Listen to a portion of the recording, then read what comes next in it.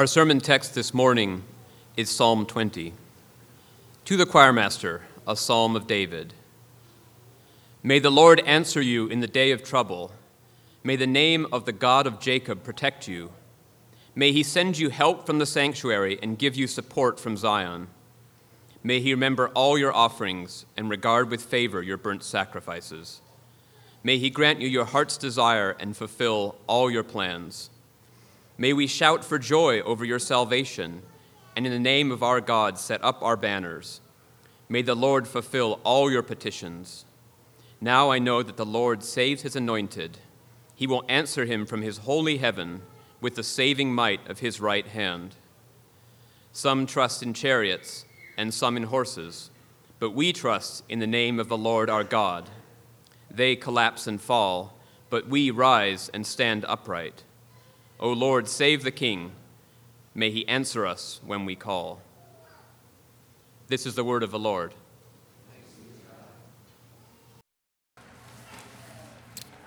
If you haven't already, go ahead and turn to Psalm 20. Psalm 20. This is the last time for this year, Lord willing, if he tarries. We'll be back in the Psalms next summer. Next week, Adam's going to be picking up in the Gospel of John. But as you turn there, let's go ahead and pray. Father, all of us are like sheep who have gone astray. God, each one of us has turned willfully, joyfully away from you, and we have caused the iniquity, God. You have caused all of this iniquity to fall upon your Son, the King.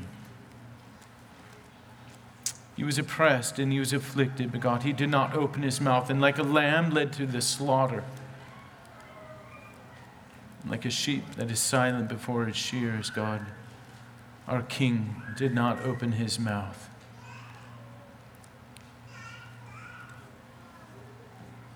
By oppression and judgment, your Son was taken away. And God, it pleased you to crush him,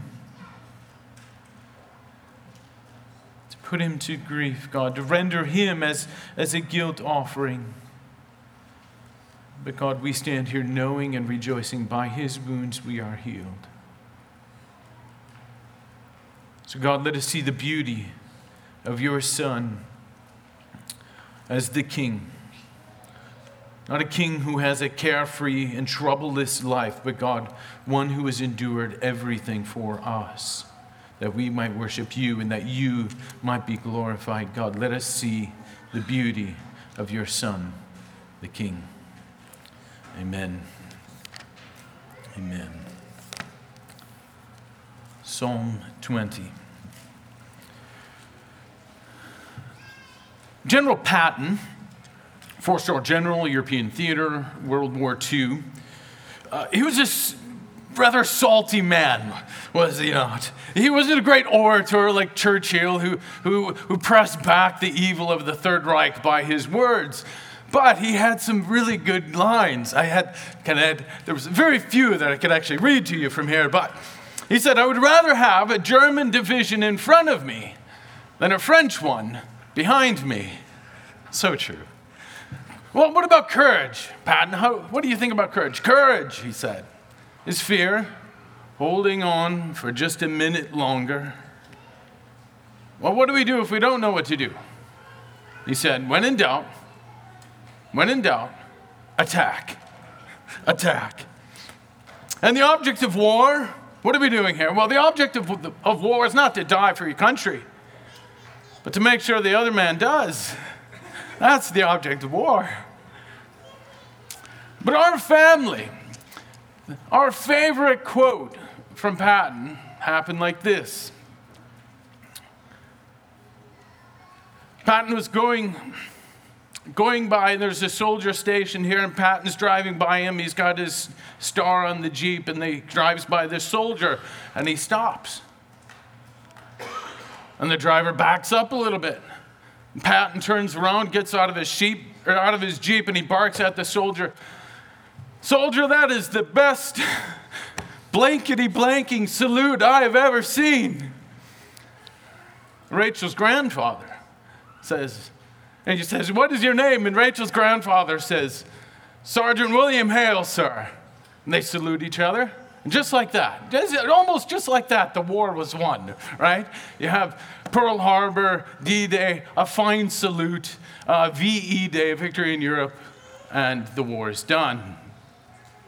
And the men, when they line up for inspection, sometimes you would have this general before you. And this would happen with General Grant, the greatest of the Civil War generals, not even close. And they would line up, and they would have their inspection. And then after this, the men would begin to cheer for their general. And why would you do that? What would compel you to do such a thing? When Grant would go back to Washington to meet with Stanton, the Secretary of War in the Civil War, people in the street would cheer for him. Why? It's because they knew his victory was their victory. His deliverance was their deliverance. And his salvation was their salvation. That's what would compel them to cheer for such men like that. And we have this royal psalm here. We have the same thing before us here in Psalm 20, this royal psalm.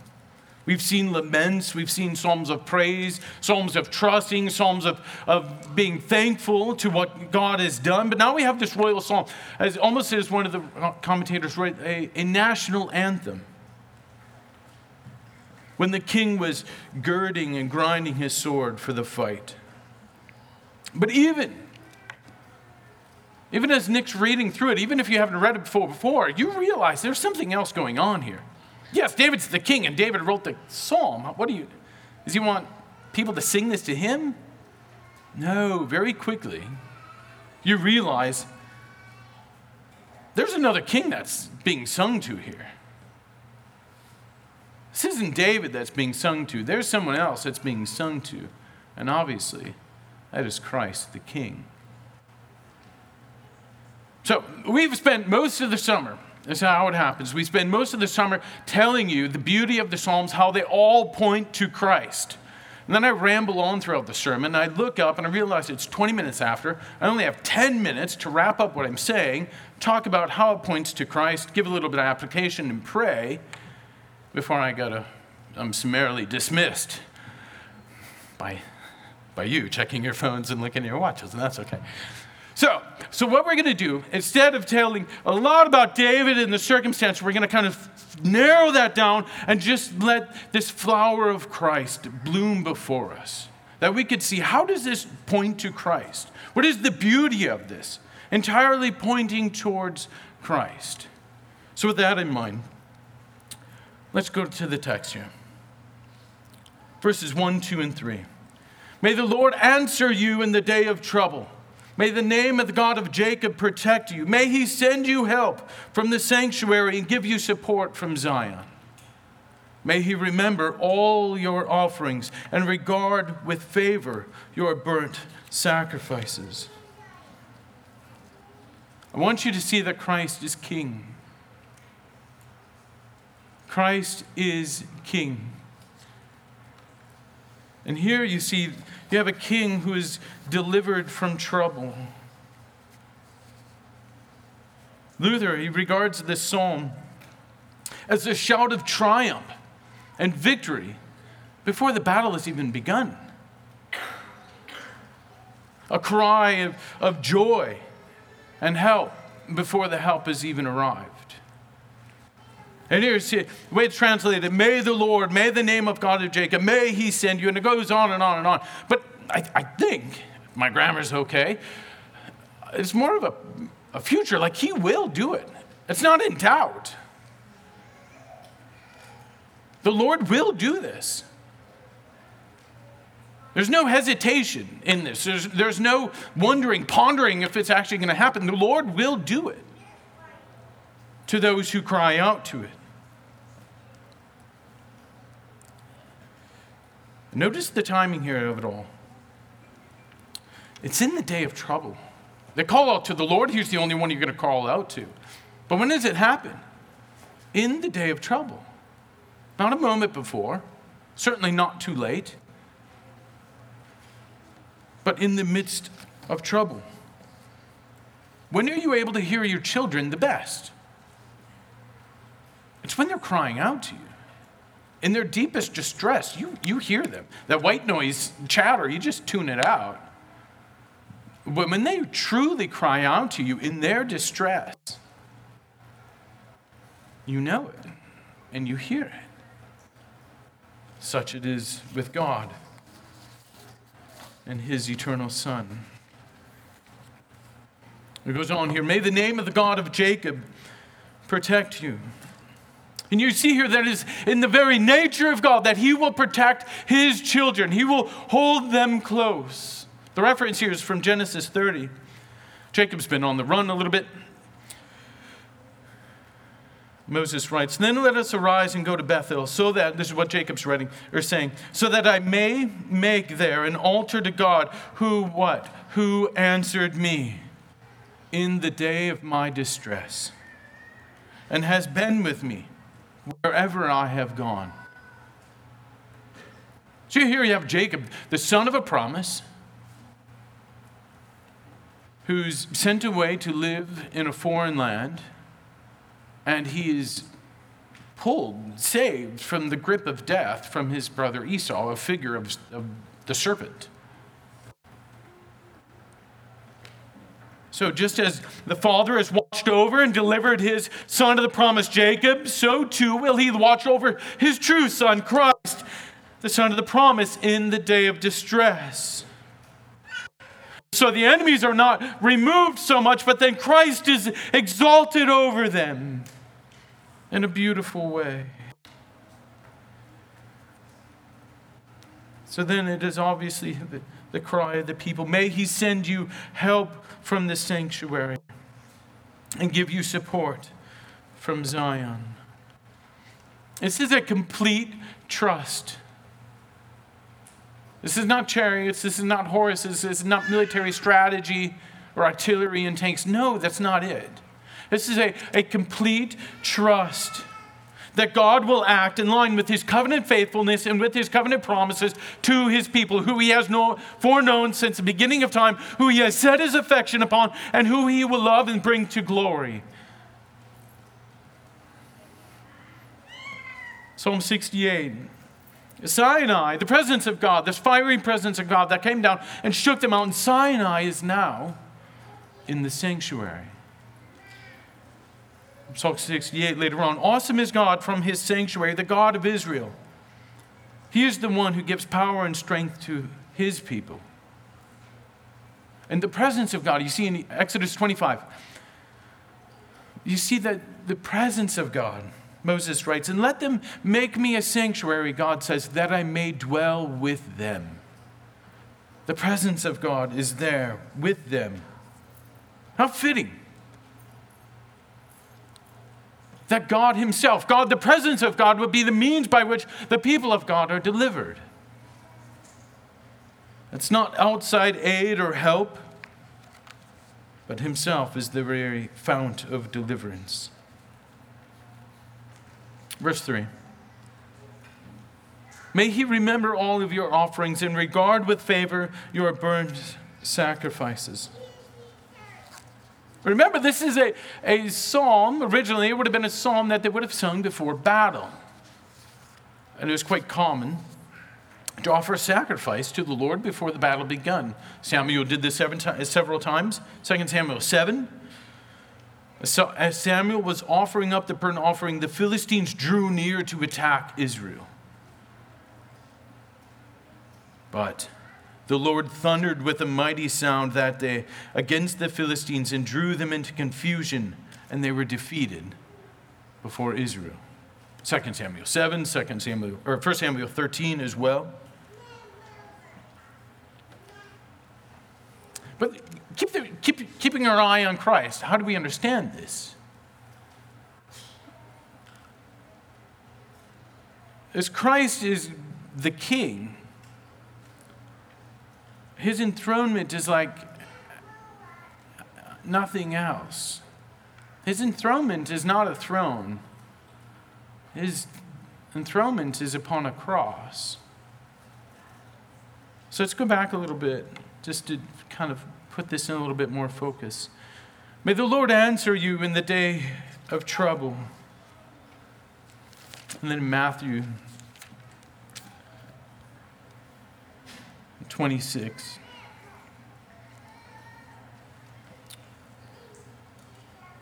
And Jesus went with them to the place called Gethsemane, and he said to his disciples, sit here while I go over there and pray. And he began to become sorrowful and troubled, and he said to them, my soul is very sorrowful, even to the point of death. Remain here and watch with me. And going a little further, he fell on his face and he was praying, my Father, if it be possible, let this cup pass from me. Nevertheless, not as I will, but as you will. Again, for the second time, he wept and prayed, my Father, if this cannot pass unless I drink it, your will be done. This is Christ the King calling upon the Lord in the day of trouble. And he will remember all of your offerings, as the psalmist writes. And regard with favor all of your burnt sacrifices.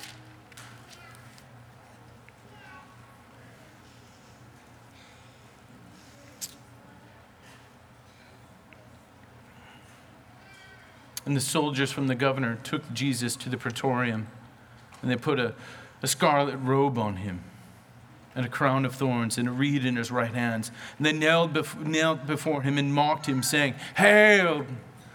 Hail, King of the Jews. They mock what you worship. It was true then, it's true now. Hail, King of the Jews. And they led him away to crucify him. And they came to a place called Golgotha, which means place of the skull. And when they crucified him, it's so subtle, so gruesome, but so subtle in the way they write it. When they crucified him, they divided up his garments. They put the charge above his head, this is Jesus, the King of the Jews. He saved others, they mock him. He saved others, but he can't save himself. And from the 6th hour of darkness fell upon the land until the 9th hour. And in the 9th hour, Jesus Christ called out with a loud voice, Eli, Eli, lama sabachthani, which means, my God, why have you forsaken me? May he remember all of your offerings and regard with favor your burnt sacrifices. This is what's happening. And Jesus cried out again with a loud voice, and he yielded up his spirit. Christ is a king who gives himself. Christ is a king who is the sacrifice. The fulfillment of this psalm in Christ as king is our only hope. You long for David to come back and Solomon? No, that's not what we want. I know foolish of us to even be so short-sighted to want a political king now that can rule and reign over us and give us some sort of deliverance. That's foolishness. We have one king, Christ Jesus.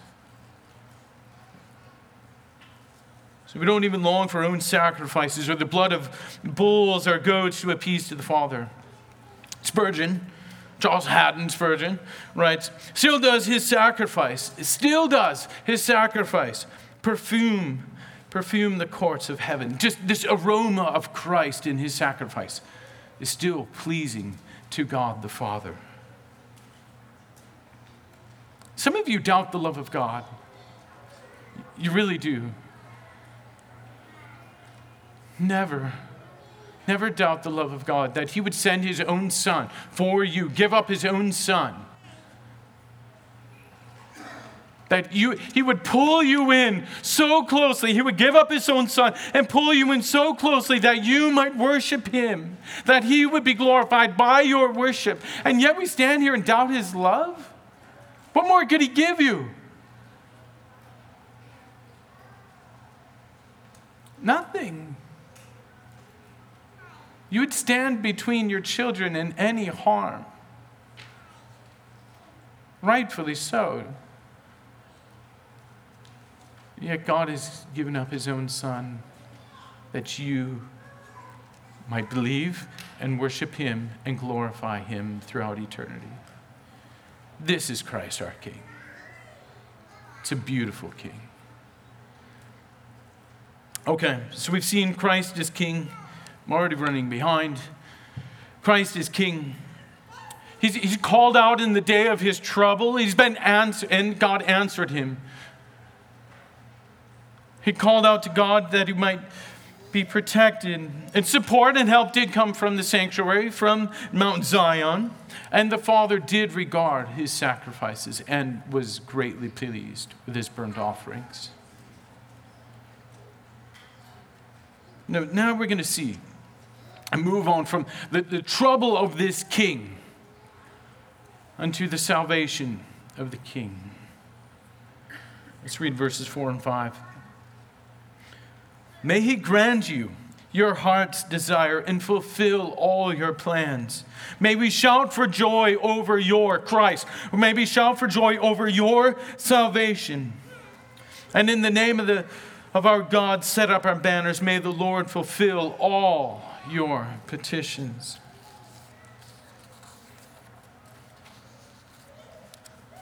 So what's the desire of Christ as King? What is it? We just read it. Not my will, but your will be done. John 5. I can do nothing in my own initiative, but only what I see the Father doing. And in the day, Luke writes, in the day of his ascension, as that was approaching, he was determined. He set his face towards Jerusalem. That is the will of the Son, to do the Father's will. Luke 12, I've come to cast fire on earth, and would that it were already kindled. I have a baptism to be baptized with, which is his crucifixion. And how great is my distress until it is accomplished. He wanted to do the will of the Father. So the desire of Christ, it says here, may he grant you your heart's desire and fulfill all your plans. We're talking to the King. They're singing to the King, to Christ Jesus, that his heart's desire would be fulfilled. His desire is to be the means of salvation for you, for his people, that not one of them would be lost. That is his heart's desire. That in him you would have redemption through his blood. What is that? Well, it's the forgiveness of sins. That you would be made alive together with Christ.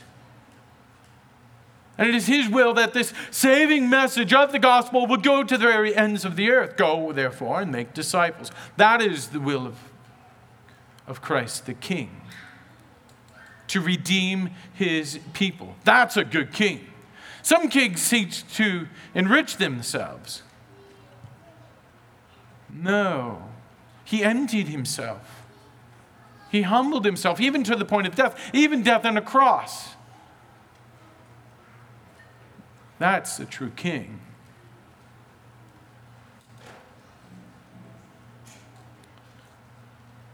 And when we read this psalm or pray this psalm or as we sung this psalm, we shout and rejoice over the salvation of Christ. We worship not a truth teller, someone who had great lines and little fables that you can maybe learn from and tell your children about. No, that's not it. That's not who we worship. We don't worship Muhammad, who's still in the grave and dead. We don't worship Confucius, Buddha, nobody else. They're dead. We rejoice over the salvation of our King, the true King. Why? Because he was raised from the grave. God did not leave him in the grave. Peter and John go running to the grave. John's John, he gets there, contemplates. Peter's Peter, he gets there a little bit later. Can't fault the guy for running slow. I have a kindred spirit of mine. And he gets there and just bursts right in, and they get in there, and then the angel asks them, they look around, they don't see anything, and the angel asks them, what are you doing here? Why are you looking for the living among the dead? He is not here. He is risen, just as he said. So yes, may we shout for joy over his salvation. Absolutely. That is the proper response of God's people, and that's what we do. That's the first thing you see him do. Go to the end of Luke.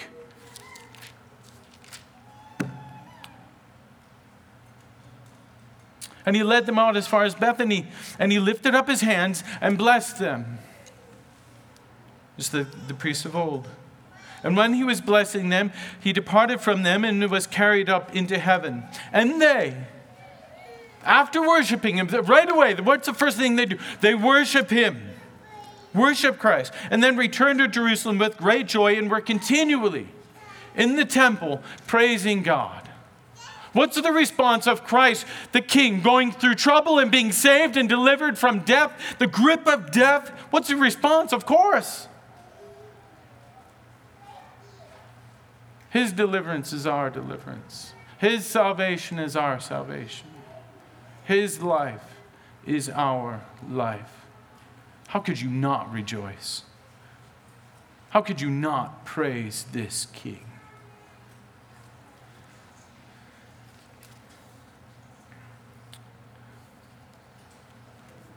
All right, so we've seen the trouble of the king. He's languishing and in anguish.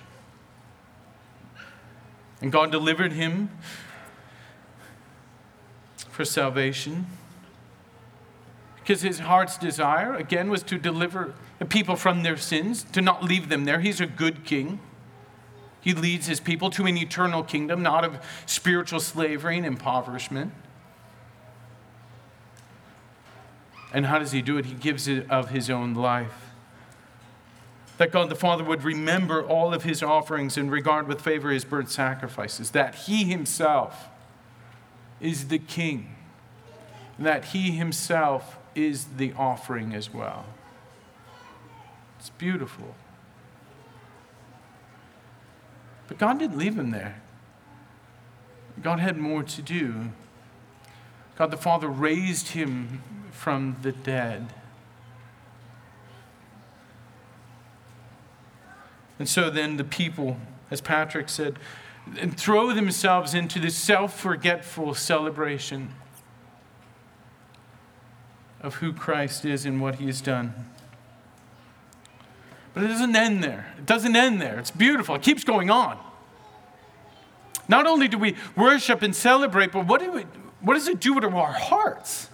If Christ is king, what does it do to our hearts? It makes us trust him all the much more. There's nothing else to trust. Let's go back to the text. Verse 6. Now I know. Now I know. See the shift. Pronouns matter. They actually do. Pronouns matter. May the Lord, we're talking about the Lord and he and you. And then it's a we who celebrate. Now I know. It's personal conviction in which we can now enter the psalm. Now I know that the Lord saves his anointed, and he will answer him from his holy heaven with the saving might of his right hand. Some, they trust in chariots and some in horses, but we, what do we trust in? We trust in the name of the Lord our God. They collapse and fall, but we rise up. We rise and stand upright. This glorious truth of Christ being raised out of the grave, it changes everything in your life.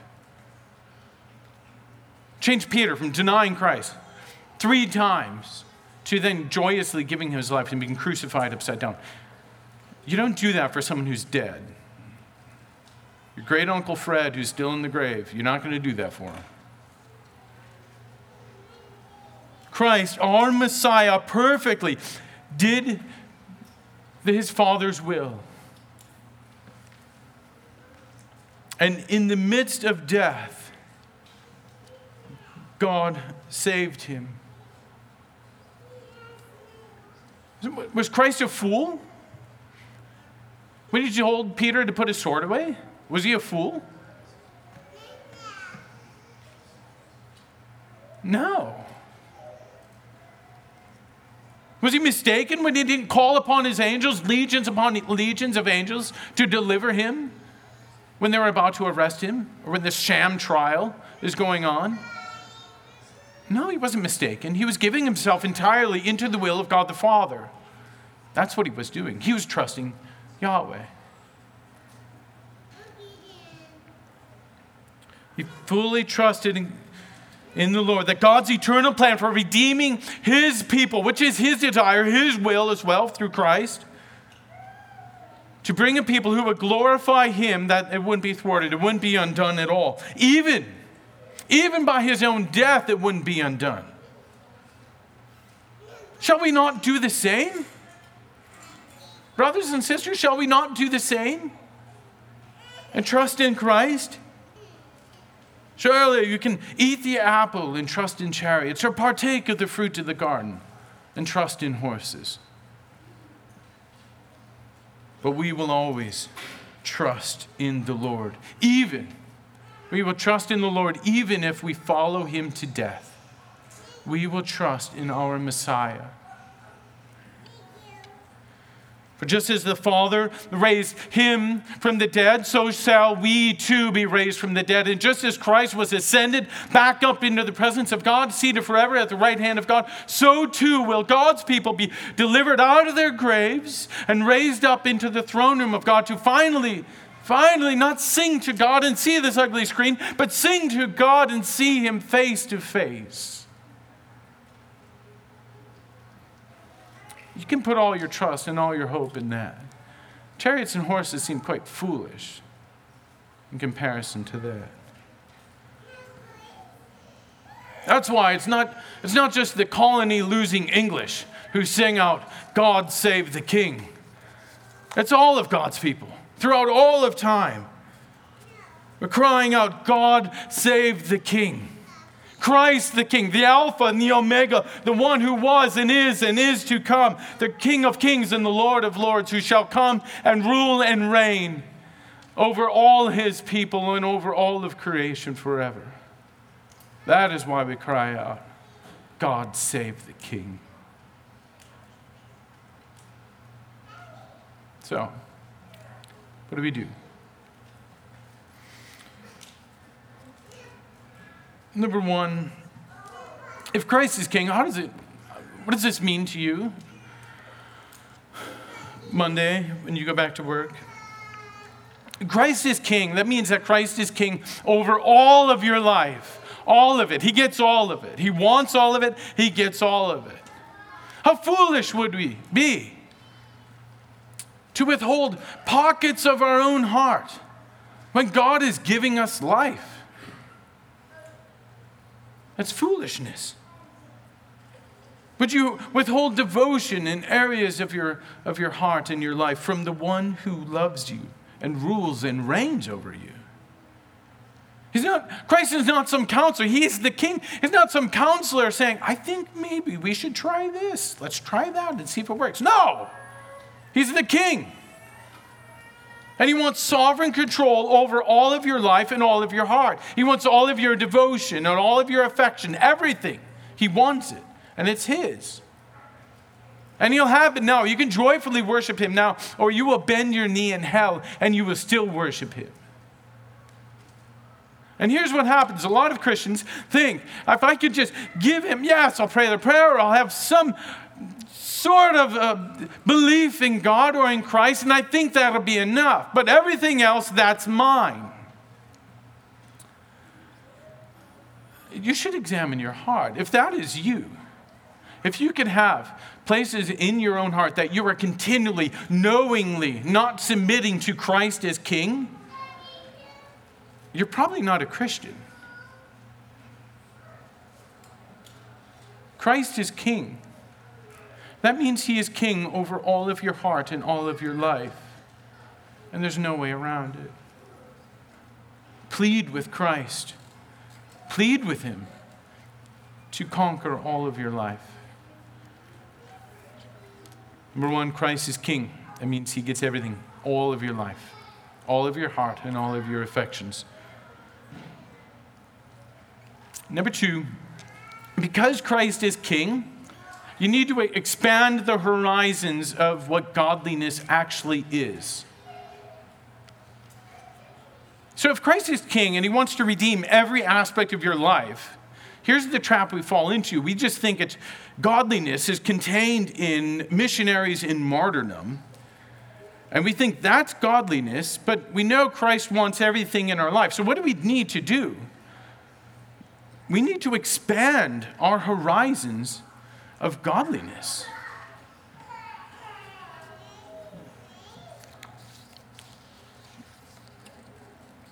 We pray through Christ. So here's how you do the Psalms. Christ is the object of the psalm, and Christ is also the means by which it is applicable to us. So through Christ, we can actually pray, God, would you answer us in the day of trouble? And God, would you protect us? Would you, from your sanctuary, from Mount Zion, would you heed our call? Then we get to verse 4. May he grant you, look at this, verse 4. May he grant you your heart's desire and fulfill all of your plans.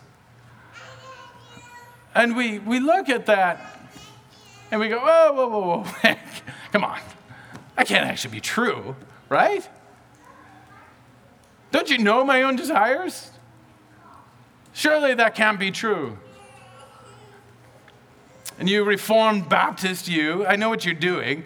You have this feast of God's word before you, do you not? And you come up to the front of the line, you grab your plate, and you heap it full of Ephesians 1 and God's eternal decrees, and Romans 8 and 9, you a little bit more, a little bit more, a little bit more. You know, the suffering servant throughout Isaiah. You love that. You'll eat that up. And then you come to a verse like this. May he grant you your heart's desire and fulfill all of your plans. And you go, whoa.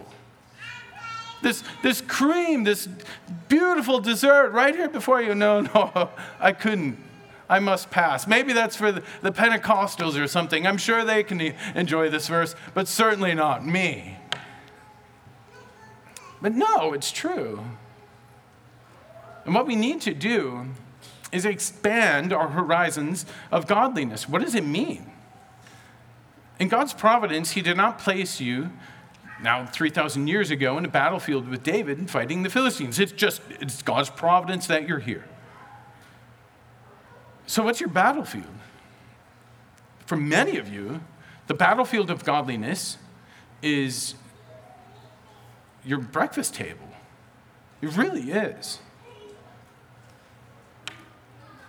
Like, how am I going to conduct myself in such a godly way in the midst of all of this? And it's a real battle. Don't diminish it.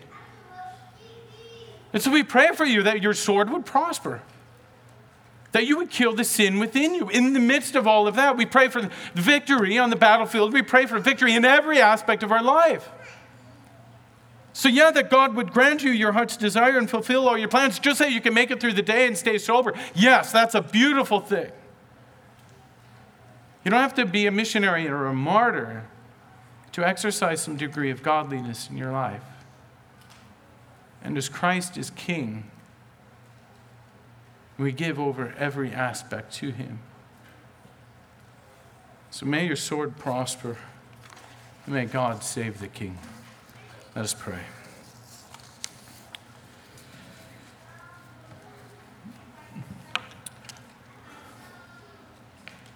Our Heavenly Father, we thank you that we can call to you and we know that you will answer us.